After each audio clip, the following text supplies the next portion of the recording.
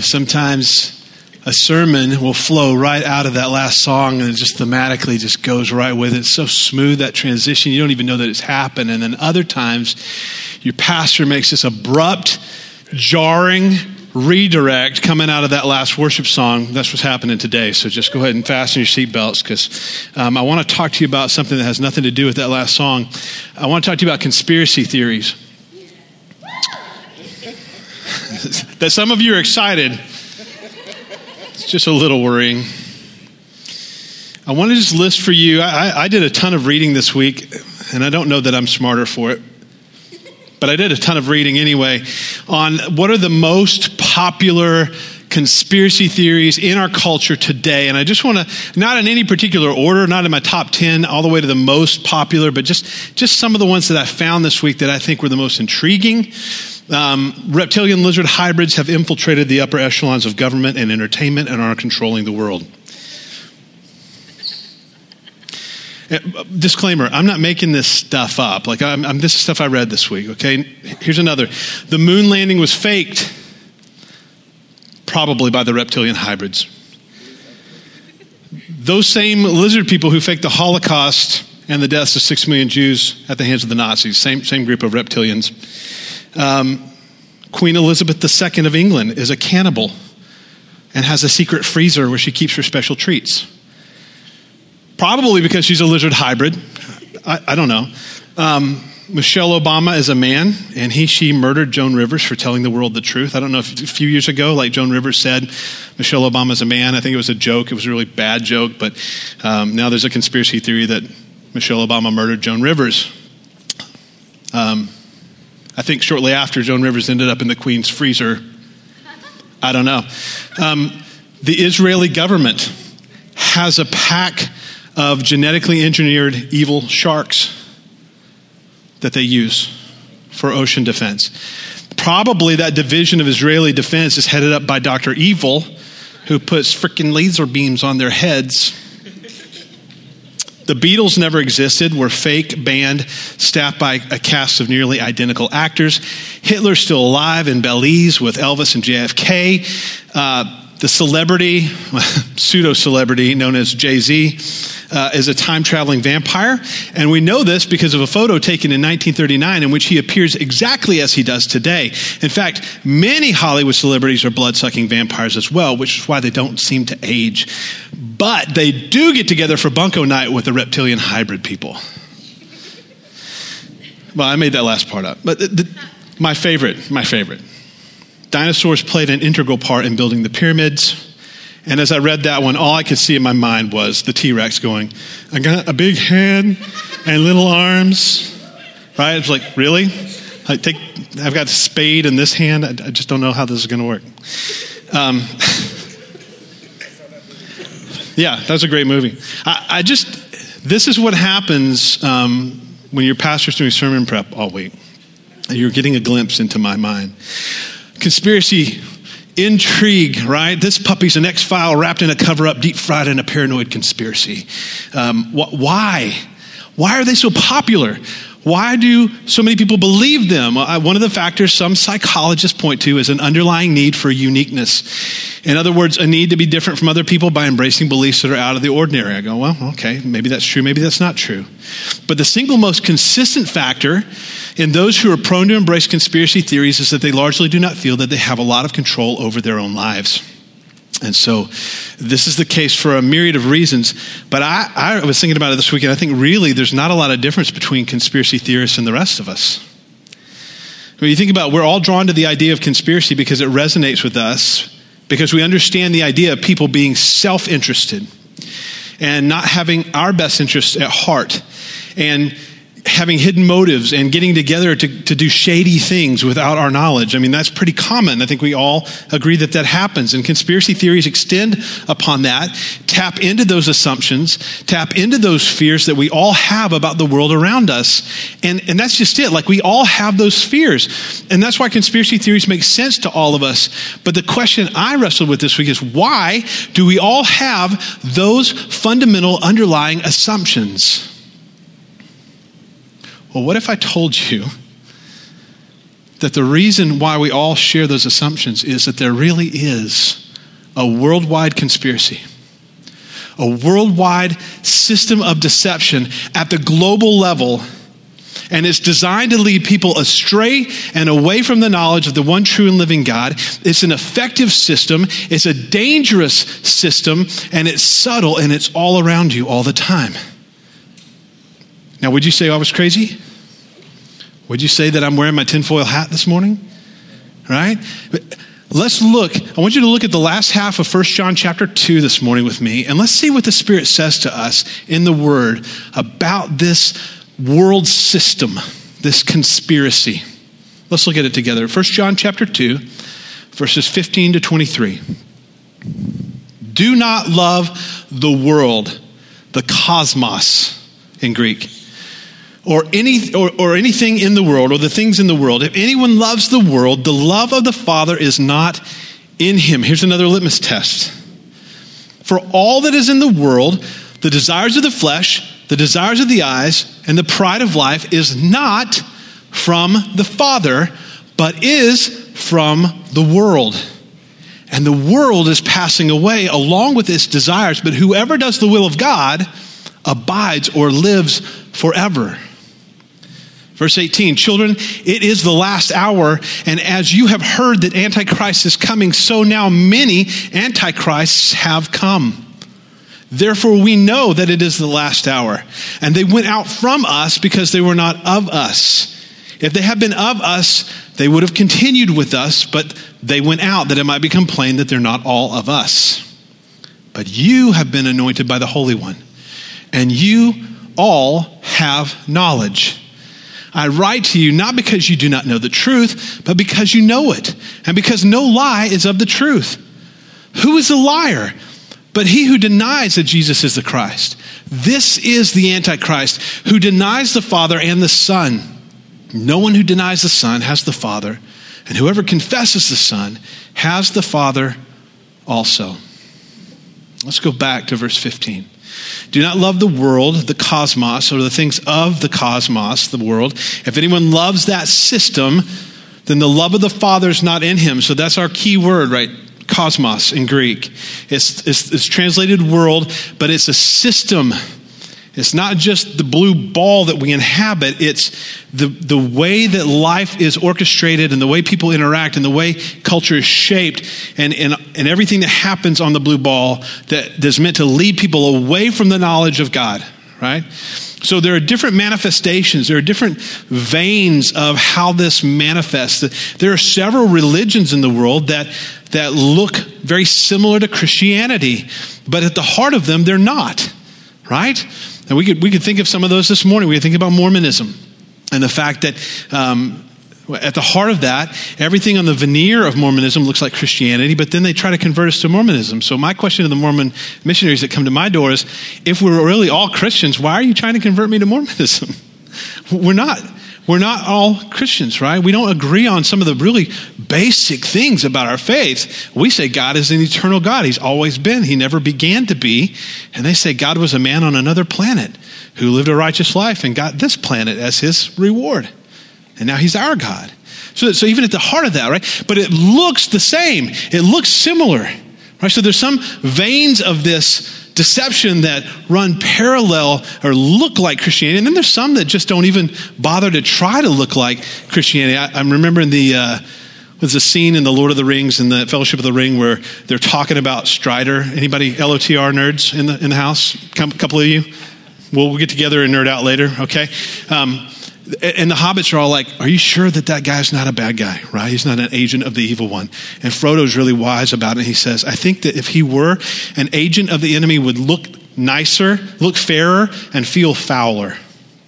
They look good on the outside, but you'd have this weird intuitive sense that something's not right? And this guy, Strider, he looks like a bum, but he's a noble bum. And he's got a good heart, right? So it's like, yeah, he looks kind of straggly, but I think his heart is right. So that we get that inversion, right? In the world, we go, man, that guy's put together and that whole thing looks so well packaged, but at the core of it, it's just wrong. It's wrong. And then again, there's streams of this cosmos system that are different from Christianity. All the world religions that ultimately all converge in leading people away from Christ and away from the truth, because ultimately all of them teach that you must do instead of it's been done. There's something you have to do to make God like you. And Jesus stands apart from all of that and says, no, it's done. I've done it for you because you could never do enough. So this whole cosmos, this world system leading people astray. Verse 16, for all that is in the world, the desires of the flesh, the desires of the eyes, and the pride of life is not from the Father, but it's from the world. We call this the trifecta of temptation. As simply stated, these are the three temptations to sin that every human being will experience. And so some translations have the desire of the flesh, the desire, but some translations will say the lust of. And so the first one, the lust of the flesh or the desires of the flesh, that's really just the temptation to feel physical pleasure in some sinful activity. To do something to make your flesh feel satisfied. It can involve any kind of sinful activity that will bring pleasure to your body. Examples would be sexual sins, gossiping, physical violence, drug use, right? All those kind of come under the heading of lusts of the flesh, lusts of the body. And then there's lust or desire of the eyes. This is the desire to possess what we see or to have the things which have a visual appeal to us. This is our whole system of advertising is based on the lust of the eyes, right? It's the desire to covet money, to covet possessions and other things that aren't from God, that aren't necessarily inherently evil things, but would derail our hearts in another direction. And that's all from the world. That's all from the world around us. And so John emphasizes that these physical things that we want to put our hope in and we want to feel our satisfaction in, they just don't last. They don't last. We have to find our satisfaction in Jesus. And then those things can be useful tools for us, but they don't hold our hearts in captivity, right? And then there's the pride of life, which is a sinful temptation for excess, greatness of power, that we all feel the temptation to attain. Pride itself is one of the sins that God hates most. It's pride that took Lucifer, the chief cherub and worship leader in heaven, and caused him to fall and become Satan, the adversary, the accuser of the brethren. Pride is at the heart of that. Ben Franklin, I think I've told you this story before. He was keeping a journal for a while on overcoming what he called the 7 deadly sins, right? And it's like sloth, and he's writing all about sloth and laziness. He's like, oh yeah, I'm doing great for weeks. And then like, I don't remember the next one. And then he gets to pride, and he's like in day 2 of that week on pride. He's like, man, I am so excited. I'm doing great. I'm overcoming pride. I'm doing so well at overcoming pride. And then there's like this, like the pen just stops and kind of, there's this gap because he realized like the more I celebrate my like defeat of pride, the more proud I'm becoming about that. There's this inherently wicked, seducing thing in us, right? And it's funny because Genesis 3, the fall of man, this is the temptation that was in Eden. That's the forerunner of all of this. When you read the text, Genesis 3:6, it says, so when the woman saw that the tree was good for food, it was a delight to the eyes, and that the tree was desirable to make one wise. Lust of the flesh, lust of the eyes, pride of life. You see the parallel? It's been going on since the beginning, right? She took it and she ate and she gave to her husband who was with her and he ate. This has been happening since the beginning. And the reason Satan hasn't had to change the strategy is because the strategy is effective. And we keep stumbling into it all the time. So look at verse 18.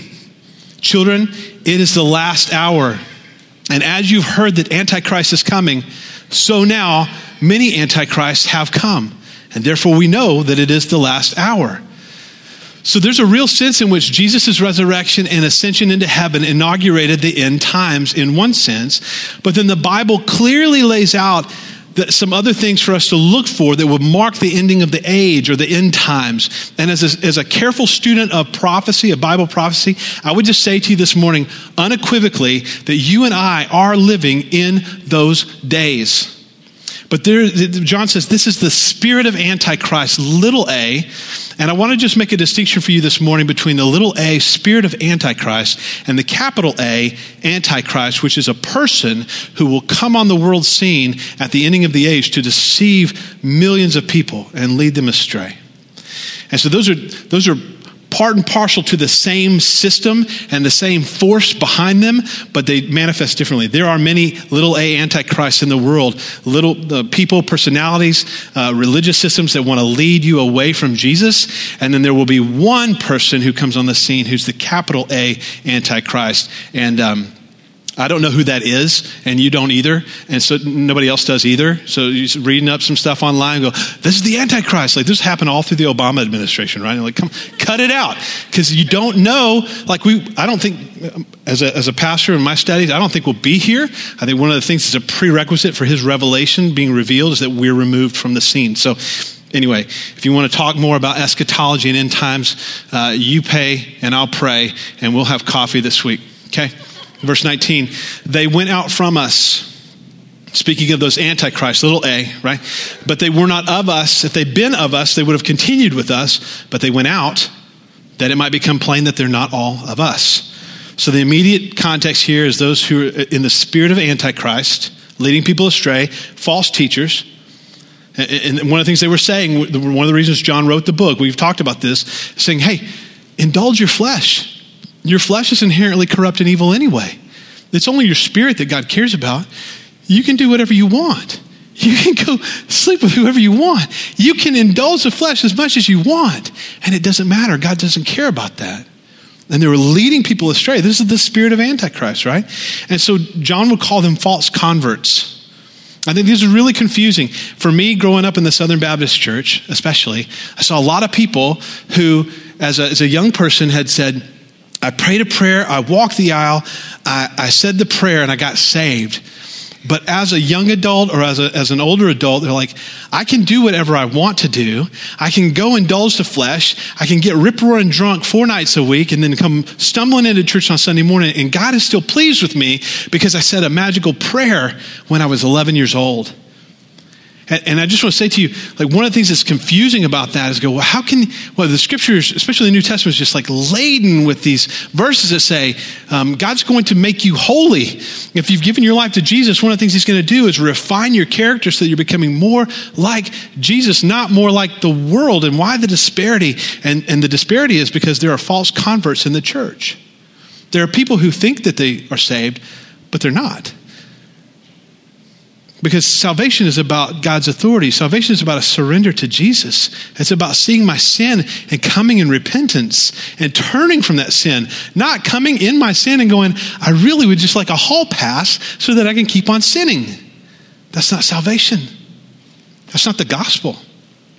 So Matthew chapter 13, you get 7 kingdom parables there. And the second kingdom parable is the parable of the wheat and the tares. And one of the things Jesus says is there was a farmer who had a field full of wheat, and an enemy came in and sowed tares among the wheat. And the tares grew up with the wheat, and they look just like wheat, except they don't actually produce any fruit. And so all the hired hand says, do you want us to go out and rip out those tares and get them out of the field? And he says, no, don't do that, because you'll rip up the good wheat with them. It's hard to tell the difference. Let the angels sort it out at the harvest, right? When we harvest, we'll sort it out then. Right? So that is to say, same thing with the 7th parable, the parable of the great catch of fish, or the parable of the dragnet. Like, they're sorting the fish on the beach. There's such a great haul of fish that they couldn't, it was tearing the nets as they drug it up onto the beach. And so the question was, what do we do with all these fish? He says, sort them out. They're good fish and bad fish. Put the bad fish in their own pile. And again, like, the angels will sort this out at the judgment, right? They're going to come. And so there is what we talk about when we talk about the church, capital C. We talk about the visible church, which is any local church you could go sit in on a Sunday morning and see a room full of people. That's what you can see. But within that visible church, there's an invisible church of those who are saved. And there's some people in the room who are not, for whatever reason. In their own hearts, they've not submitted to Jesus Christ. Okay? So the visible church, invisible church. Verse 20. But you have been anointed by the Holy One. You have all knowledge. So you've been anointed. You have knowledge. This is John's rebuttal of Gnosticism again. Remember, we said one of the things about the Gnostic system is that there's this esoteric, special, hidden knowledge that only a select few can get to, right? And so he's rebutting this. John is not writing because they're ignorant. He's writing because they know They do have the truth already in the fullness of Jesus. And there's no secrets. There's no hidden knowledge about Jesus. It's all plain in the gospel. He says, don't worry about. There's people saying there's a secret truth over here that you don't know about. You don't really have a relationship with God because you don't know this secret truth. It's like, forget that. You have Jesus. You have the complete revelation of God. Verse 21, I write to you, not because you don't know the truth, but because you know it. And because no lie is of the truth. Who's the liar but he who denies that Jesus is the Christ? This is Antichrist. He who denies the Father and the Son. No one who denies the Son has the Father. And whoever confesses the Son has the Father also. To really, we could sum up some of this battle, some of this conflict is a conflict between truth and falsehood, truth and lies, right? This cosmos system, this world system, is at its heart an embrace of sin and an exaltation of self. It's an embrace of sin and an exaltation of self. And that's the lie. We go all the way back to Genesis and the temptation of the serpent. And what did he say? You will be like who? Like God, right? That's embrace the sin and exalt yourself. You don't let him tell you what to do. Who does he think he is? God? Oh, wait. He is. Don't let him tell you what to do. Don't let him put constraints on you. He's the cosmic killjoy. He doesn't want you to have joy and experience fullness of life. He just wants to tell you no and keep all the best things away for himself and not let you have that. Just violate that rule, violate that boundary, and then you can be like God. You can determine what's right and wrong. And that's the temptation from the very beginning. And here it is again. Embrace sin, exalt self. You can be your own God. In fact, I would submit to you, and I'll get email probably from somebody. That's fine. I would submit to you that our current situation and our current culture, whereby people think that they can create reality just by speaking words, is the ultimate psychosis. And it is the end game of rebellion against God's authority. Because what did God do at creation? Genesis 1 and 2. He spoke. He said, light, and there was light. He said, stars, and there were stars. Right? So God can speak, and then reality takes shape because of what he has said. And in the quest to become gods, we have reached the place as a culture where we really, the words that we speak can change reality. That's crazy. That's called psychosis. That's called psychosis. That's the spirit of Antichrist. We've arrived at the fullness of rebellion when a society is filled with people who do what is right in their own eyes and whose rulers do not fear God, who murder babies to appease Lucifer and bow down and worship the creation, self, we're created, right? Rather than the creator. We live here. We live here. This is our culture. And this is why John begins his letter as he did. Remember what he said? That which was spoken, the word that was spoken. And then he moves down the spectrum to, we've seen it, we've examined it, we've touched it with our hands, we've felt it, the word of life. He moves down the spectrum from objective truth and reality, the highest form of cognitive reasoning, to understand the spoken and written word, all the way down the spectrum to the experiential reality of touching and feeling and tactile and dealing with Jesus as a person in relationship to him, right? Objective truth, subjective experience. God encompasses all of that, but it begins here and it reaches its fullness here, right? And so he begins with that. He begins with, because it's so frustrating to see, even in conversations I've been having over recent weeks, the influence of that subjectivity on thinking of those who claim to know Christ. We're so rooted in our feelings, so rooted in our experience. One conversation I was having just last week was filled with really sloppy thinking and ad hominem attacks and accusations and those conversations involving people from my past who are Christ followers, who say, I love Jesus, but whose formative years, their experience with Jesus was rooted in ministries that were heavy on the subjective, heavy on the relationship with Jesus, which is not bad, but devoid of the objective word. No rooting in the truth of God's objective word given his self-revelation, right? But all of this and none of that. And now they've gone in a weird direction. They've gone weird. They've gone wonky. And it's hard to come back because they don't recognize the word as the authority. They recognize their experience as their authority, right? And so now we have broken relationship. And think of how our culture gets information. This is true of our culture too, right? Our entertainment, our media, we're visual. On the spectrum of objectivity over here to subjectivity, this is totally subjective. We think, oh, I believe it because I can see it. Really? Go to Vegas and go watch a magic show and find yourself completely deceived by what you think you see. Your eyes are not the test of what is real, right? It's easy to be deceived by what we see. And it's not at all accidental that since the invention of the television with the transistor in 1948, that we've seen a plague of pornography destroying lives and homes. Right? Because the visual is so powerful for us. The visual can never satisfy us, but it can subdue our hearts and it can take us captive. And so William Blake said this, life's dim windows of the soul distorts the heavens from pole to pole and goads you to believe a lie when you see with and not through the eye. Let me just give that to you again. So we need to chew on this morning. Life's dim windows of the soul, our eyes are the windows of the soul, right? Distort the heavens from pole to pole and goad you to believe a lie when you see with and not through the eye. Because we're intended to see through our eyes with our conscience about what's right and wrong. When we see with our eyes devoid of the conscience, we end up reconstructing reality to suit our own desires. Your eyes can seduce you. Your eyes can seduce you. And we have to ground ourselves in objective reality of God's word day in and day out to guard our hearts against that seduction, right? Satan would hand you a broken compass and have you go in circles and never get anywhere in your life. Here's a twist. I love what Ravi Zacharias says. He says, in reality, there's nothing so glorious and intriguing and beautiful as good. And in reality, there's nothing so boring and as monotonous as evil.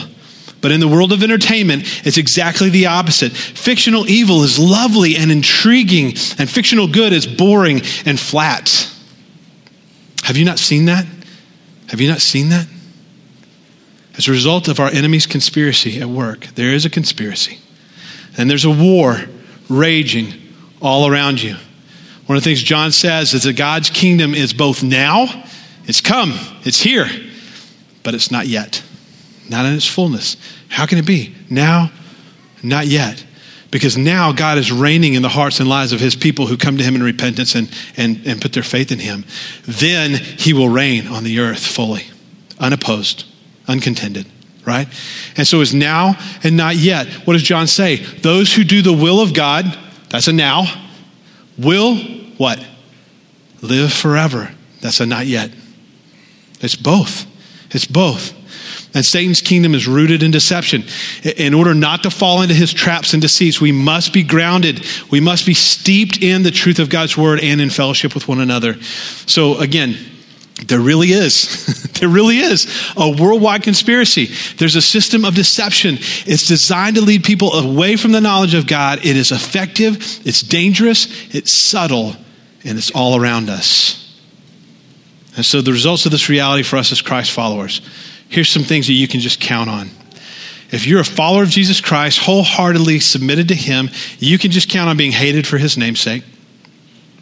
It's a promise from Jesus himself. Some people are going to hate you on account of Jesus. You will be persecuted and treated unjustly.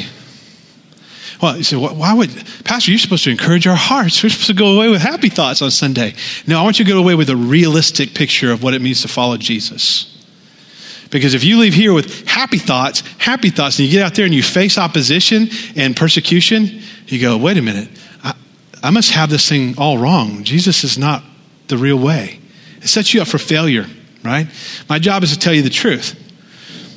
So here's some of the promises, right? Hated for Jesus' name's sake, persecuted, treated unjustly.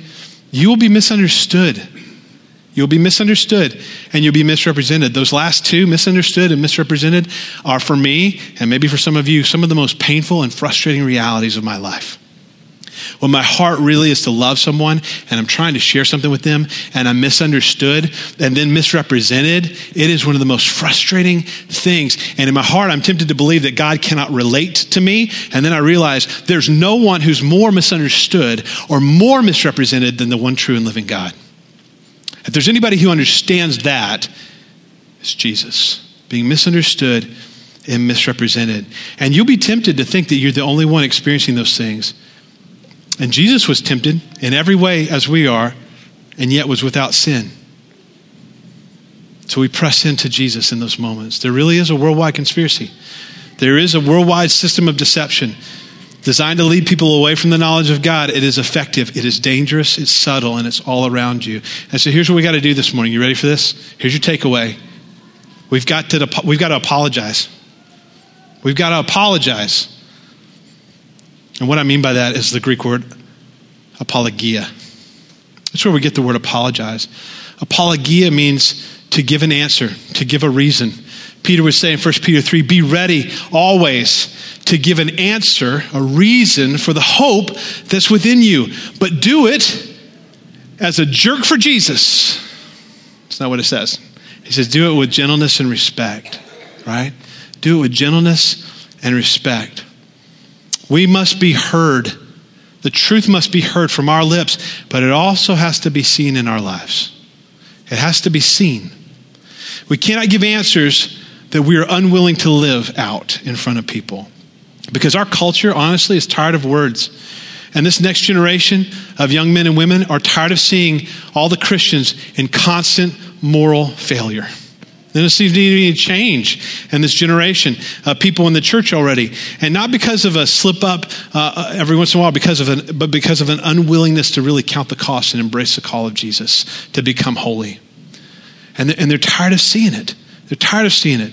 The decisions that you make as Christ followers impact the people around you. And there's just no escaping that reality. There's not a decision. Listen, you think, man, I'm single. I don't have any kids yet. I'm not married. I can make decisions and not worry about it impacting other people. Lie. Straight out of the pit of hell. There's no decision that you can make that does not impact someone else in some way. And you go, okay, well then I just won't make any decisions. Wrong. That's a decision. And that decision impacts people negatively too. When you abdicate, that's a negative decision. So you just can't escape it. You can't escape it. I was listening to Ravi this week, Ravi Zacharias. He said, as he spoke to a room of 1,500 people at a college campus, the next evening, one of the organizers of the event was driving him to the airport, and they were driving to the airport, and the organizer of this event was a doctor, and he was saying to Ravi Zacharias, I was able to bring my neighbor to your talk last night. Would you like to hear what she said? And Ravi's like, I'm not sure. Would I like to hear what she said? Right? You never know if it's going to be good or bad. And he said, no, I want to tell you, it was intriguing. I asked her, I said, what did you think of Dr. Zacharias' talk tonight as they were going home? And she said, one thing she said, and it was intriguing. She said, I wonder what he's like in his personal life. Because she heard this presentation. She heard a well-reasoned, well-thought-out defense of the gospel. She heard all the right answers to all the questions that she had been wrestling with. But at the end of it, she wanted to know if he was a man of integrity. Was he living what he had been saying? Because the proof is in the pudding, right? She wanted to know if the life that Ravi lives is commensurate with the words that he preaches. And the proof is in how we walk with Jesus. That's precisely what 1 John is hammering at again and again and again. It's why all these litmus tests are in this letter. Because if you say this, then this other thing must be true in your life. And if this isn't true, then what you're saying is not true. How will you live in these days?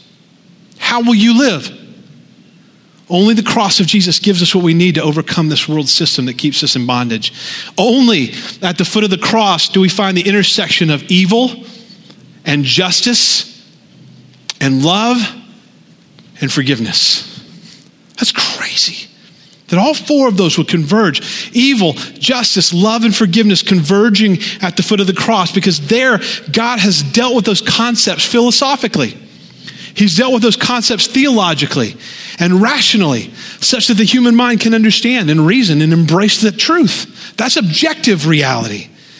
But there at the foot of the cross, he's also dealt with the fact that love was poured out and justice was meted out and forgiveness was handed out and evil was stamped out. And this is the experience that's now available to every man, woman, boy, and girl through a relationship with the risen Jesus. That's the subjective experience. And in light of that reality, how will you live in these days? Some of you have been saved. Some of you have come to Jesus, but you're still playing with fire. Can I just say to you right now this morning, quit messing around with the cosmos. Quit. No good will come of that. My daddy used to say, there's only one thing that comes from sitting on a fence. And I won't finish the saying. You can just imagine what he said. If you walk in the middle of the road, sooner or later you're going to get hit. Jesus hasn't called you to walk in the middle of the road. He's called you to come over, right? We said this last week, domain of darkness, kingdom of the beloved Son. There's no overlap. You're on team A or team B. What do you want? What do you want? To many of you who are saved and you're walking with Jesus, I want you to remember that you're on mission. You're on mission. Remember that it is first and foremost a rescue mission. You're on mission. People all around you, friends, family, loved ones, that are in bondage to this cosmos, this world system and its puppet master, Satan. They're in bondage. So be bold. Be brave, be vocal, be loving. Save all that you can, because the house is on fire and soon it's going to burn to the ground. Be on mission. Be intentional. Some of you this morning, you don't fit in either category because you're still in captivity. And I just want to say to you that until you've had Jesus back up the moving truck and move you out of the domain of darkness and into the kingdom of the beloved Son, the kingdom of light, there's only one response for you this morning. There's only one step you need to take, and it's not self-betterment. It's not, man, I got to find some self-help books and watch a lot of Oprah Winfrey. That's not what you need. You need to repent. You need to repent. You need to respond to the gospel of Jesus Christ, who loved you and died in your place. And you need to repent of your sins and believe upon the Lord Jesus Christ, and you will be saved. And I'm going to let you respond now. I'm going to invite the team to come back as I pray. You respond. Believers, respond as you recommit your heart to be on mission this week. If you're not a follower of Jesus Christ, you need to be. I invite you to that right now. Jesus, would you do your work here among us? We give it our best. We give 100%. And we recognize that all of what we do in the power of our feeble bodies is not enough to transform the human heart. Would you, by the working of your Spirit, move in these people, in the hearts and lives of every person in this room, to further our holiness, to move us towards righteousness, or to move us into the kingdom out of the domain of darkness. Lord, I trust you and your sufficiency to do all these things by the power of your Spirit. We pray these things in Jesus' name. Amen.